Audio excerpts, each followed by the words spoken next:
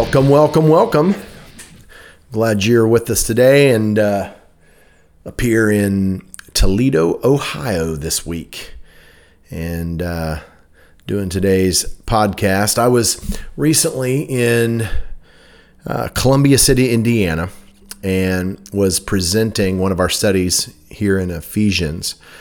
And had a guy come up to me after the service, and he was a young guy in his early 20s, and he was like, "Hey man, loved what you're talking about. It was, it's really stretching." And he was asking where he could get more information on what I've been studying. And I was like, "Well, I think they're recording the service, and you can, get it on Facebook or whatever." And he said, "Man, you should write this stuff down." I said, "Yeah, I am. I'm planning on writing some books and putting this kind of stuff in book form." And I said, so we talked about it and just kind of chilling, hanging out after the service. I talked about some different opportunities and been telling him what we've been doing through the City Takers Training Center with these little 10 minutes of truth video logs, these vlogs we're doing there. And he's like, "Man, that would be great to do in your podcast because, you post, and we post our sermons on our podcast at Podbean, which is how you're listening to this. And it'll normally be an hour-long study. And so I was thinking about if you could break that down and give, after you release the podcast, you could do these kind of like little 10-minute chunks where it's kind of like a little bit more step-by-step, in-depth study. Because some of this stuff is just, it's deep. It's difficult to take in all in one setting. So that's what we're doing.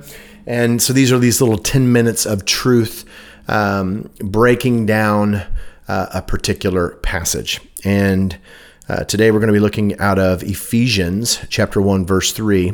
And this is a study we entitled The Blessing. And it's a great study. It's super cool. And the reason we called it The Blessing is because the term that we translate blessing is used 3 times in the verse.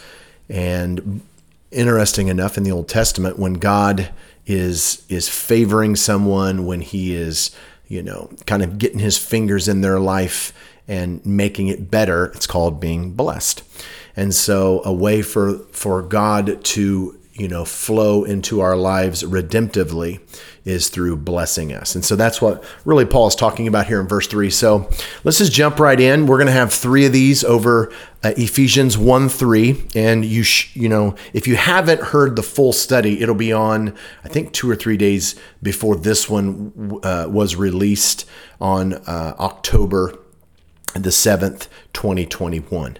And so you have to go back on like October the 5th, I think, and the full study will be released. And so I'm going to put out 2 or 3 of these, however long it takes us to go through. I just anticipate there'll be 3 of these here that we're going to have to take to go through the entirety of the study. And it's normally an hour long in services because I get carried away, but we're going to keep it down. In fact, I'm kind of looking at the clock. We're going to be responsible with our time here, but I want to look at the first, and we're dividing verse 3 up. So this is the first part, but I'm dividing it up into 3 parts. And I'm looking out of the NIV, though we're going to be looking at some original language. Got my computer here in front of me. We're going to divide it up into 3 parts, which will be easy because this, again, if you've listened to the sermon, this is a Trinitarian passage where both the Father, the Son, and the Holy Spirit have participated in our redemption through blessing. So there's 3 members of the Godhead, and each of them are contributing to our redemption through blessing. So we'll look in this 10 minutes of truth, we're going to look at the Father, and then we'll look at the Son, and then we'll look at the Holy Spirit. Let me read it, and then we're going to get into it. Reading out of the 1984 NIV, Ephesians chapter 1, verse 3 reads, "Praise be to the God and Father of our Lord Jesus Christ, who has blessed us in the heavenly realms with every spiritual blessing in Christ." Now, we're going to be focusing in on the beginning part of this, which is praise be to the God and Father of our Lord Jesus Christ, who has blessed us. And the first thing that we kind of covered in the study is that this phrase, praise be, is actually a translation of the same word. It's eulogetas, and it's the same word that we find in verbal form at the end of this little statement. So, we would actually translate verse 3, the blessed God and Father of our Lord Jesus Christ has blessed us. And then when you go on, and it says with every spiritual blessing, again, well, that's in the feminine form, but it's still it's a lexical, from, basically the same word as eulogetas. So the first person to participate in our redemption is the Father, and he is taking the adjective that's in the beginning of verse 3 that describes him, and he's applying that in verbal form to us. So when we say the blessed God and Father of our Lord Jesus Christ, he has blessed us. And so the way that the Father wants to participate in our redemption, the way he wants to influence us, the way he wants to, what he desires in the overall plan of redemption for us is, how he created us, is that what describes him is supposed to describe us. And we looked at this in a couple different ways in the message. But I think, honestly, the best illustration that we can use is out of John chapter 5. And I love it because the first 15 verses give us just a snapshot into the daily life of Jesus. And he's into the temple. He's walking over by the sheep gate area with intention, comes up to this guy. He's been there the vast majority of his life and just speaks life into him and heals him. And so the guy's completely transformed. And it's beautiful within the passage itself because there's no hidden agenda. He's not using it to promote his ministry, this kind of healing time. There's none of that. You're just left with the impression that he loves this guy. And the Jews get involved, and a number of stances unfold. And I'm not going to go into it here. In fact, you can go and look at other places here on this podcast, and you can find a study on John chapter 5, verses 1 through 15. But a number of things take place, and Jesus he being revealed to the leaders of Israel. Now, when you come down to the passage beginning at verse 16 and continuing, you have the ongoing conversation that Jesus has with the leaders of Israel after being persecuted. In fact, it says in verse 16, because he's doing these things on the Sabbath, they persecute him. And his response to them in verse 17, it's really at the heart of what we're talking about in our passage, that the adjectives that describe the Father describe us. Listen to what Jesus says. Jesus says, my Father is always at his work, and to this very day, I too am working. And the word here that we have for work is ergazomai, and it's more than just describing activities. And we'll get the same thing down in verse 19. He uses different language, but basically says the same thing.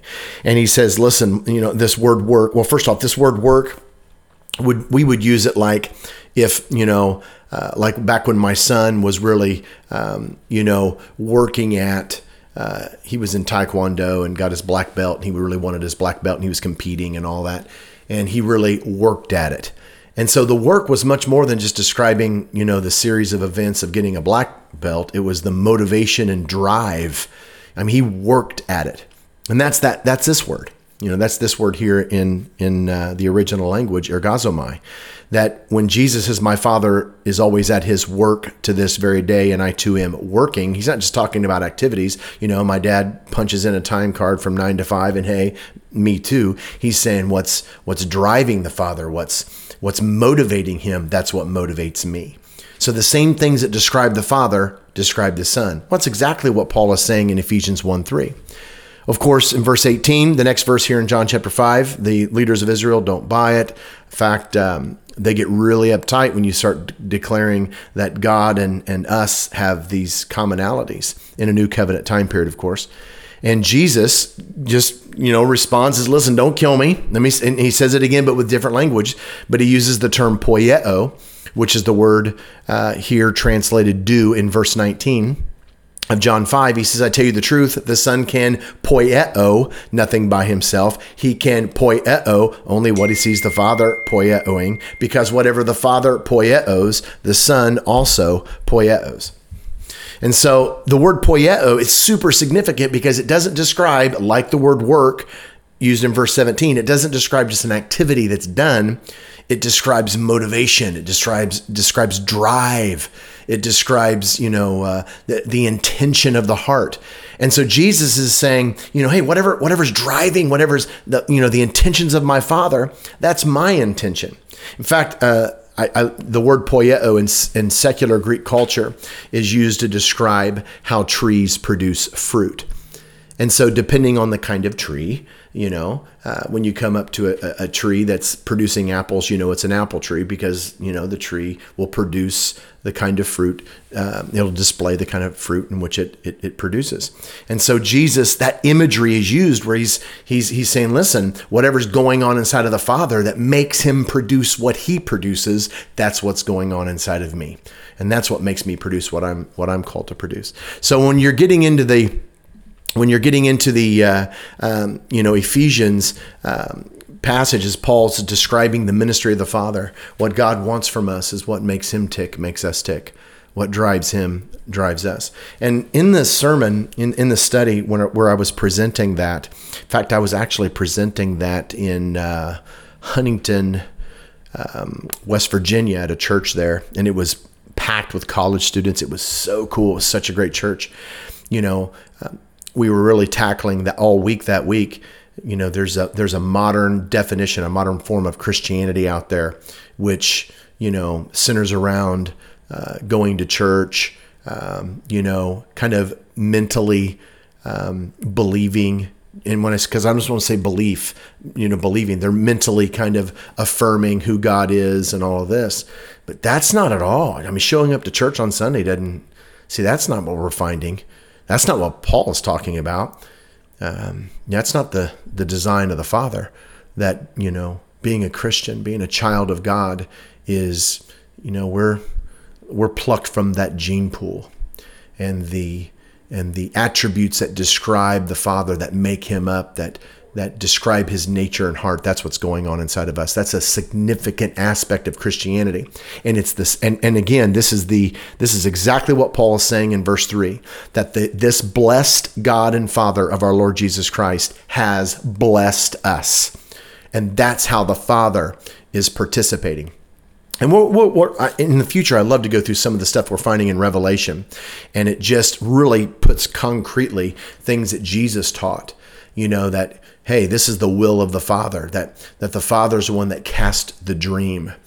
And Jesus is the one that goes to see that dream realized in his life, and then passes that on to us. So that'll be the second one here in a couple days. We're going to release the second part to verse 3, this 10 minutes of truth that's going to help you break down and understand what was presented there in Huntington.